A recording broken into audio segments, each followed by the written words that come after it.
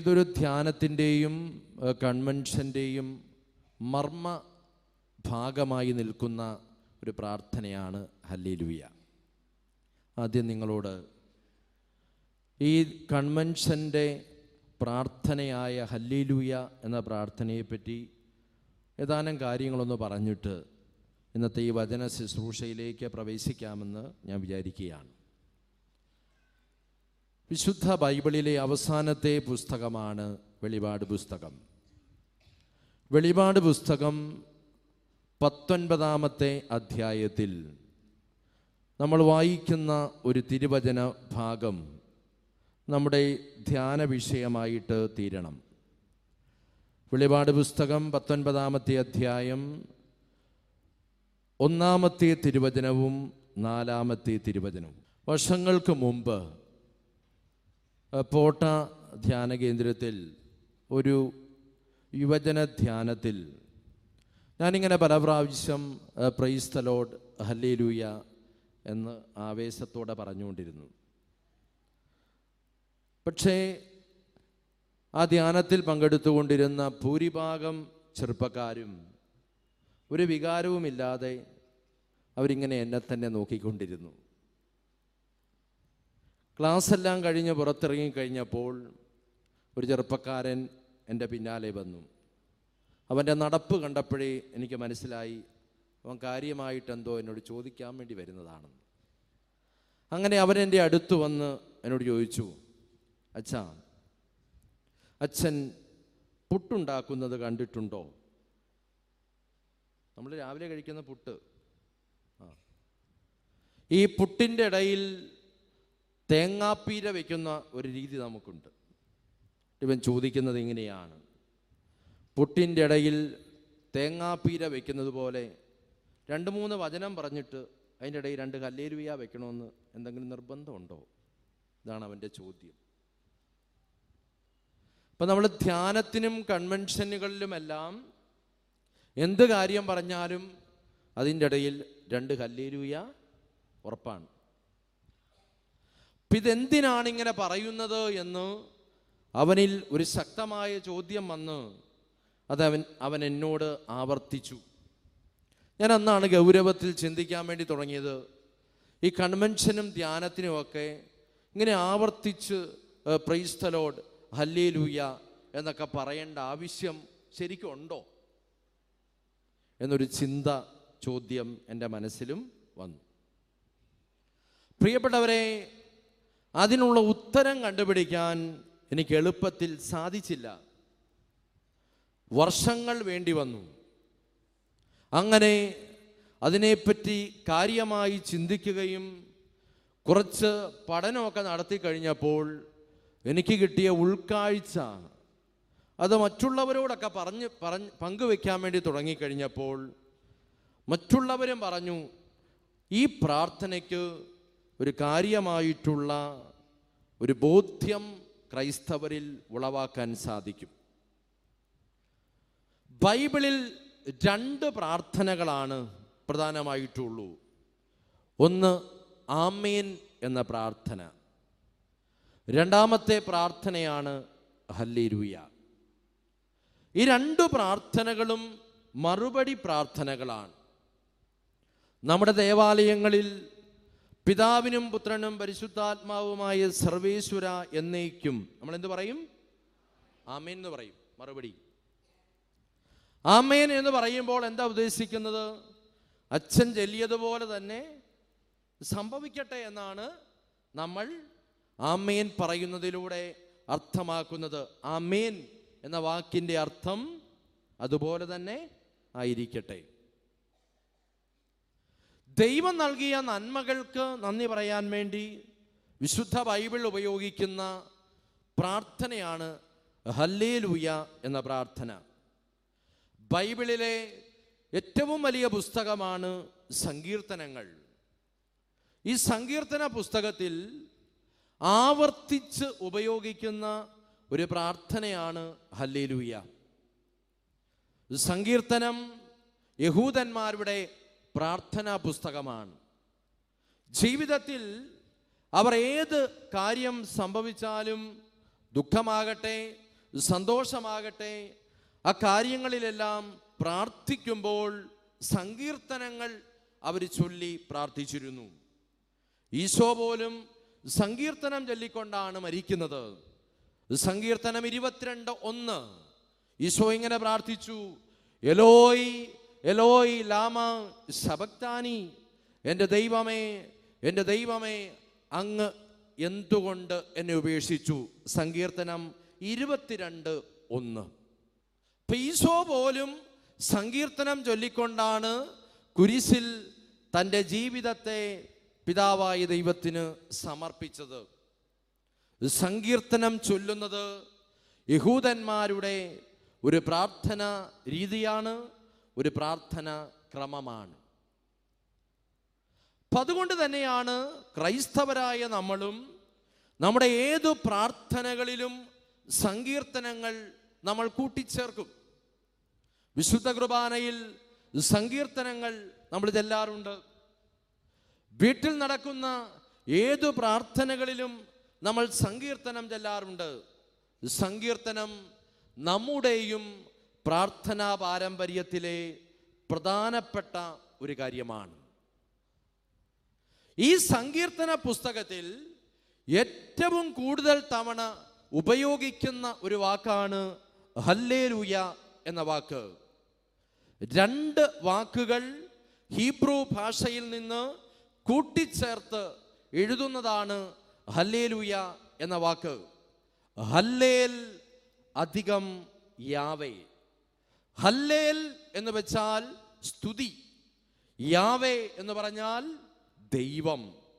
ദൈവത്തിന് സ്തുതി എന്ന് മലയാളത്തിൽ, ഇംഗ്ലീഷിൽ പ്രൈസ് ദി ലോർഡ് എന്ന് പറയുന്നു. ബൈബിളിൻ്റെ പ്രാർത്ഥനയാണ് ഹല്ലേലൂയ എന്ന പ്രാർത്ഥന. ബൈബിളിൻ്റെ പ്രാർത്ഥന ആയതുകൊണ്ടാണ് വിശ്വാസികളായി നമ്മൾ പ്രാർത്ഥിക്കുമ്പോഴെല്ലാം ഹല്ലേലൂയ എന്ന പ്രാർത്ഥന ചൊല്ലുന്നത്. പ്രിയപ്പെട്ടവരെ, നിങ്ങൾക്ക് കൂരാച്ചുണ്ടിൽ 1 ഏക്കർ സ്ഥലമുണ്ടെന്ന് വിചാരിക്കുക. നിങ്ങൾ ഒരാളോട് പറയുകയാണ്, ഈ കാണുന്ന 1 ഏക്കർ സ്ഥലം എൻ്റെതാണ് എന്ന് പറഞ്ഞതുകൊണ്ട് അത് വിശ്വസിക്കണം എന്നില്ല. നിന്റെയാണെന്ന് തെളിയിക്കുന്ന ഒരു രേഖ നിനക്ക് ആവശ്യമാണ്. ആ രേഖയുടെ പേരാണ് ആധാരം അല്ലെങ്കിൽ വിൽപത്രം. Praise the Lord. ഹല്ലേലൂയ, ഹല്ലേലൂയ, ഹല്ലേലൂയ. ഒരു ക്രൈസ്തവനെ സംബന്ധിച്ചിടത്തോളം അവൻ്റെ വിശ്വാസത്തിൻ്റെ ആധാരം എന്ന് പറയുന്നത് വേദപുസ്തകമാണ്. വേദപുസ്തകത്തിൽ എഴുതപ്പെട്ടിരിക്കുന്നത് കൊണ്ടാണ് നമ്മളത് വായിക്കുന്നത്, നമ്മൾ അത് വിശ്വസിക്കുന്നത്, നമ്മളത് അനുഷ്ഠിക്കുന്നത്. Praise the Lord. ഹല്ലേലൂയ, ഹല്ലേലൂയ, ഹല്ലേലൂയ. പ്രിയപ്പെട്ടവരെ, ഈ വേദപുസ്തകത്തിൽ വെളിപാട് പുസ്തകം 19-ാമത്തെ അധ്യായത്തിലെ വചനമാണ് നമ്മൾ ശ്രദ്ധയോടെ വായിച്ചു കേട്ടത്. അപ്പോൾ 24 ശ്രേഷ്ഠന്മാരും 4 ജീവികളും ആമേൻ ഹല്ലേലൂയ എന്ന് പറഞ്ഞുകൊണ്ട് സിംഹാസനസ്ഥനായ ദൈവത്തെ ആരാധിച്ചു. സിംഹാസനത്തിൽ എഴുന്നള്ളിയിരിക്കുന്ന യേശുക്രിസ്തുവിനെ ആരാധിക്കുന്നത് ആമേൻ ഹല്ലേലൂയ എന്ന് പറഞ്ഞുകൊണ്ടാണ്. ആരൊക്കെയാണ് ആരാധിക്കുന്നത്? 24 ശ്രേഷ്ഠന്മാരും 4 ജീവികളും. വെളിപാട് പുസ്തകം ഒരു കണക്ക് പുസ്തകമാണ്. ഒത്തിരിയേറെ കണക്ക് അതിൻ്റെ അകത്തുണ്ട്. ചില സംഖ്യകളെല്ലാം അതിലെഴുതപ്പെട്ടിരിക്കുന്നു. അതിൽപ്പെട്ട ഒരു സംഖ്യാ രീതിയാണ് ഇപ്പോൾ നമ്മൾ വായിച്ചു കേട്ടത്. 24 ശ്രേഷ്ഠന്മാരും 4 ജീവികളും. ആരാണ് 24 ശ്രേഷ്ഠന്മാർ? ആരാണ് 4 ജീവികൾ?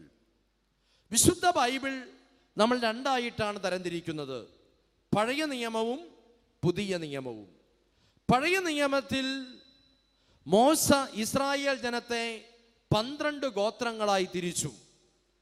12 ഗോത്രങ്ങളെ നയിക്കാൻ 12 മൂപ്പന്മാരെ, ഗോത്ര തലവന്മാരെ നിയമിച്ചു. ഇസ്രായേൽ ജനത്തെ ഒരു കാര്യം അറിയിക്കണമെങ്കിൽ മോശ ഈ 12 പേരെയും ഒരുമിച്ച് കൂട്ടും.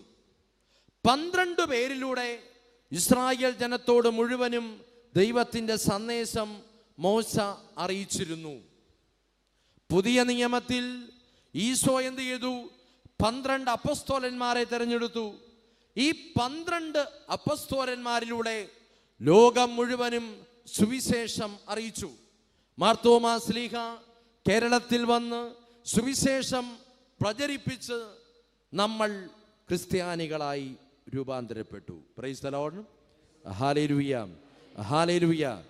പഴയ നിയമത്തിലെ 12 ശ്രേഷ്ഠന്മാർ, പുതിയ നിയമത്തിലെ 12 ശ്രേഷ്ഠന്മാർ. പഴയ നിയമം ഇസ്രായേൽ ജനത്തിനു വേണ്ടി എഴുതിയിരിക്കുന്ന ദൈവവചനമാണ്. പുതിയ നിയമത്തിലെ ക്രൈസ്തവർക്ക് വേണ്ടി ശ്ലീഹന്മാർ എഴുതിയ എഴുത്തുകളാണ് ലേഖനങ്ങൾ എന്നറിയപ്പെടുന്നത്. ഈ പുസ്തകങ്ങൾക്കിടയിൽ 4 പുസ്തകം അവശേഷിക്കുന്നു. അതേതൊക്കെയാണ്? സുവിശേഷങ്ങൾ. എത്ര സുവിശേഷങ്ങളുണ്ട്? ഉറക്കെ പറഞ്ഞ മക്കളെ. 4 സുവിശേഷങ്ങൾ. 4 സുവിശേഷകന്മാരുടെ പേര് പറഞ്ഞേ. മത്തായി, മർക്കോസ്, ലൂക്ക, യോഹന്നാൻ. ഈ 4 സുവിശേഷകന്മാരെ പറ്റി പറയാൻ 4 ജീവികളുടെ പേര് ബൈബിൾ പറയും. അതേതൊക്കെയാണ്? 4 സുവിശേഷകന്മാരെ പറ്റി പറയാൻ 4 ജീവികളുടെ പേര് പറയും. നിങ്ങൾ ലോഗോസ് ക്വിസ് ഒക്കെ എഴുതുന്നവരല്ലേ? അറിയത്തില്ല? മനുഷ്യൻ, കാള, കഴുകൻ, സിംഹം. 4 ജീവികളുടെ പേരും കൂടെ ബൈബിൾ പറയും, അവരുടെ പ്രതീകങ്ങളായിട്ട്. നിങ്ങൾ ശ്രദ്ധിക്കുക. വെളിപാട് പുസ്തകത്തിൽ എഴുതപ്പെട്ടിരിക്കുന്ന രഹസ്യ കോഡ് പഴയ നിയമത്തിലെ 12 ശ്രേഷ്ഠന്മാർ, പുതിയ നിയമത്തിലെ 12 ശ്രേഷ്ഠന്മാർ സമം 24. 4 ജീവികൾ, 4 സുവിശേഷകന്മാർ സമം ബൈബിൾ മുഴുവനും. ബൈബിളിലുള്ള എല്ലാ ശ്രേഷ്ഠന്മാരും എല്ലാ വ്യക്തികളും സ്വർഗത്തിലിരിക്കുന്ന ദൈവത്തിൻ്റെ കുഞ്ഞാടിനെ, സിംഹാസനത്തിൽ എഴുന്നള്ളിയിരിക്കുന്ന ദൈവപുത്രനെ ആരാധിക്കുന്നത് 2 വാക്കുകൾ ഉപയോഗിച്ചാണ്. ഏതൊക്കെയാണ്? ആമേൻ എന്ന വാക്കും ഹല്ലേലൂയ എന്ന വാക്കും. വിശുദ്ധ ബൈബിളിനെ മതഗ്രന്ഥമായി സ്വീകരിക്കുന്നവരും ബൈബിളിൽ എഴുതപ്പെട്ടത് ദൈവത്തിൻ്റെ വചനമാണെന്ന് വിശ്വസിക്കുന്നവരും സ്വർഗത്തിൽ ചെല്ലുമ്പോൾ ദൈവത്തെ ആരാധിക്കേണ്ടതിനും നമ്മൾ ചൊല്ലേണ്ട 2 പ്രാർത്ഥനകളാണ്. ഏതൊക്കെ? ആമേൻ, ഹല്ലേലൂയ. ഇത് വിശ്വസിക്കുന്നവര് വലതുകരമുയർത്തി ഒരു ഹല്ലേലൂയ പറഞ്ഞേ. സ്വരമുയർത്തി പറഞ്ഞേ. ശക്തിയോടെ പറഞ്ഞേ. പ്രിയപ്പെട്ടവരെ, നമ്മൾ എന്തുകൊണ്ടാണ് ഹല്ലേലൂയ പറയേണ്ടത്? അതിൻ്റെ 2ാമത്തെ കാരണം എന്താണ്? നമ്മെ സംബന്ധിച്ചിടത്തോളം നമ്മൾ ഒരുമിച്ച് കൂടിയിരിക്കുന്ന ഈ സ്ഥലത്തെ നമ്മൾ വിളിക്കുന്ന പേരാണ് പള്ളി, അല്ലേ? ആരാധിക്കാൻ വേണ്ടി നമ്മൾ ഒരുമിച്ച് കൂടുന്ന ഇടത്തിൻ്റെ പേരാണ് പള്ളി. ഈ പള്ളിയിൽ നടത്തുന്ന ഏറ്റവും വലിയ ആരാധന ഏതാണ്? വിശുദ്ധ കുർബാനയാണ്. നമ്മുടെ വിശുദ്ധ കുർബാനയിൽ സുവിശേഷം ഉയർത്തിപ്പിടിക്കുന്ന ഒരു രംഗമുണ്ട്, ഇല്ലേ? ഇപ്പൊ നമ്മൾ വിശുദ്ധ കുർബാനയിൽ നമ്മുടെ ഏറ്റവും വലിയ ആരാധനയിൽ വിശുദ്ധ സുവിശേഷം എന്ന് പറഞ്ഞാൽ ഈശോ പറഞ്ഞ വചനങ്ങൾ. ഈശോ പറഞ്ഞ വചനങ്ങൾ കേൾക്കാൻ വേണ്ടി പോകുന്ന ദൈവജനം ഈശോയുടെ വചനത്തെ സ്വീകരിക്കാൻ വേണ്ടി പാടുന്ന വെൽക്കം സോങ്, സ്വീകരിക്കാൻ വേണ്ടി ദൈവജനം ഒരുമിച്ച് ആരാധനപൂർവം പാടുന്നത് ഒരു ഹല്ലേലൂയ ഗീതമാണ്. പ്രിയപ്പെട്ടവരെ, നമ്മുടെ ആരാധനക്രമ പാരമ്പര്യമനുസരിച്ച് വചനമാകുന്ന ഈശോയെ സ്വീകരിക്കാൻ നമ്മൾ ഹല്ലേലൂയ പാടണം, ഹല്ലേലൂയ പറയണം. നമ്മൾ മാർത്തോമാ നസ്രാണികൾക്ക് വളരെ അഭിമാനത്തോടുകൂടെ നമ്മൾ പറയുന്ന കാര്യം എന്തെന്നറിയാമോ? ഞങ്ങൾക്ക് നല്ല പാരമ്പര്യമുള്ളവരാണ്, അല്ലേ? നമ്മുടെ ഇരിപ്പിലും നടപ്പിലും ഒക്കെ എന്തുണ്ട്? ഒരു സുറിയാനി പാരമ്പര്യം നമുക്കുണ്ട്. Praise the Lord. ഹല്ലേലൂയ, ഹല്ലേലൂയ, ഹല്ലേലൂയ. അപ്പം അതുകൊണ്ട് തന്നെ നമ്മുടെ ചിന്ത എന്താണെന്നറിയാമോ? ആമേൻ പറയുക എന്ന് പറഞ്ഞാൽ അത് കുഴപ്പമില്ല.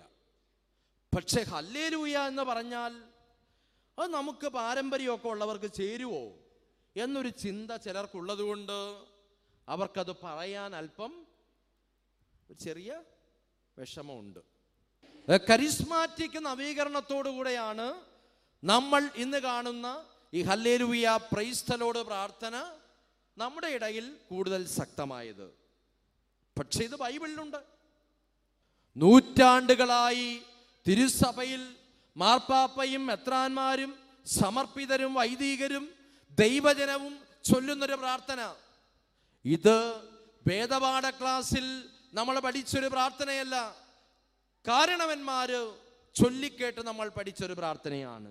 ഞാൻ ആ പ്രാർത്ഥന ചെല്ലുമ്പോൾ നിങ്ങൾ മറുപടി ഇല്ലണം. സ്വർലോകരാജ്ഞി ആനന്ദിച്ചാലും, എന്തെന്നാൽ ഭാഗ്യവതിയായ അങ്ങയുടെ തിരുവുദരത്തിൽ അവതരിച്ചയാൾ അരുളി ചെയ്തതുപോലെ ഉയർത്തെഴുന്നേറ്റു. ഞങ്ങൾക്ക് വേണ്ടി സർവേശ്വരനോട് പ്രാർത്ഥിക്കണമേ. കന്യകാമറിയമേ ആമോദിച്ചാനന്ദിച്ചാലും, എന്തെന്നാൽ കർത്താവ് സത്യമായി ഉയർത്തെഴുന്നേറ്റു. ഈശോ ഉയർത്തെഴുന്നേറ്റു എന്ന് പറയുമ്പോൾ നമ്മൾ എന്താ പറയേണ്ടത്? നമ്മുടെ വേദപാഠ ക്ലാസ്സിൽ കേൾക്കുന്നതിന് മുമ്പ് നമ്മുടെ കാർന്നോമാര് നമ്മളെ ചൊല്ലി പഠിപ്പിച്ചിരിക്കുന്ന പ്രാർത്ഥനയാണിത്. പ്രിയപ്പെട്ടവരെ, ഈ പ്രാർത്ഥന ഉയർപ്പിൻ്റെ പ്രാർത്ഥനയാണ്. ഉയർപ്പ് തിരുനാളിൻ്റെ അന്ന് മുതൽ പരിശുദ്ധ ത്രിത്വത്തിൻ്റെ തിരുനാൾ ദിവസം വരെ നമ്മുടെ കുടുംബങ്ങളിലും ദേവാലയങ്ങളിലും നമ്മൾ സന്ധ്യാമണി അടിക്കുമ്പോൾ ചൊല്ലുന്ന സന്ധ്യാ പ്രാർത്ഥനയാണ്, ത്രികാല ജപമാണ്. ഏത്? ഈ ഉയർപ്പിൻ്റെ പ്രാർത്ഥന. Praise the Lord. ഹല്ലേലൂയ, ഹല്ലേലൂയ, ഹല്ലേലൂയ, ഹല്ലേലൂയ. ഈശോ ഉയർത്തെഴുന്നേറ്റു എന്നുള്ളതാണ് നമ്മുടെ വിശ്വാസത്തിൻ്റെ മർമ്മം. Praise the Lord. ഹല്ലേലൂയ. ഞാൻ നിങ്ങളോട് ചോദിക്കട്ടെ, നമ്മൾ വിശ്വസിക്കുന്ന ഈശോ ബെത്ലഹേമിലെ കാലിത്തൊഴുത്തിൽ പിറന്ന് പന്തിയോസ് പീലാത്തോസിന്റെ കാലത്ത് പീഡകൾ സഹിച്ച് ഗാഗുൽത്താ മലയിൽ കുരിശിൽ മരിച്ച് അരിമത്യക്കാരൻ ജോസഫിന്റെ കല്ലറയിൽ ഇപ്പോഴും കിടക്കുന്നവനാണോ അതോ ഉയർത്തെഴുന്നേറ്റവനാണോ? ഉറപ്പുണ്ടോ? ഉണ്ടോ? സംശയമുണ്ടോ? ഈശോ ഉയർത്തെഴുന്നേറ്റില്ല എന്ന് നിങ്ങൾ വിശ്വസിക്കുന്നെങ്കിൽ നമുക്ക് ഈ പരിപാടി ഇവിടെ വെച്ച് അവസാനിപ്പിച്ചേക്കാം. Praise the Lord. ഹല്ലേലൂയ, ഹല്ലേലൂയ. ഉയർപ്പില്ലെങ്കിൽ എന്ത് വിശ്വാസം? ഉയർപ്പില്ലെങ്കിൽ എന്ത് സുവിശേഷം? ഉയർത്തെഴുന്നേൽപ്പില്ലെങ്കിൽ എന്ത് പ്രാർത്ഥന? അപ്പം അങ്ങനെയെങ്കിൽ ഈശോ ഉയർത്തെഴുന്നേറ്റു എന്നുള്ളത് നമ്മുടെ വിശ്വാസത്തിൻ്റെ മർമ്മമാണ്. ആ പ്രാർത്ഥന നമ്മൾ ചൊല്ലുമ്പോൾ പരസ്യമായി നമ്മൾ അത് ഏറ്റു പറയുന്നത് ഹല്ലേലൂയ എന്ന് പറഞ്ഞുകൊണ്ടാണ്. കൈകൾ ഉയർത്തി പറഞ്ഞേ ഹല്ലേലൂയ, ഹല്ലേലൂയ. അപ്പം അങ്ങനെയെങ്കിൽ ഹല്ലേലൂയ പറയുന്നവൻ ഈശോ മരിച്ചവരിൽ നിന്ന് ഉയർത്തു എന്ന് പരസ്യമായി പ്രഖ്യാപിക്കുന്നവനാണ്. കൈകളടിച്ച് കർത്താവിന് നന്ദി പറയുക. Praise the Lord. ഒരിക്കൽ കൂടെ അച്ഛൻ ആവർത്തിക്കുന്നു, ഹല്ലേലൂയ പറയുന്നവൻ ഈശോ മരിച്ചവരിൽ നിന്ന് ഉയർത്തു എന്ന് പരസ്യമായി പ്രഖ്യാപിക്കുന്നവനാണ്. അത് പറയാൻ മടിക്കുന്നവൻ ഉയർപ്പിൽ സംശയമുള്ളവനാണ്.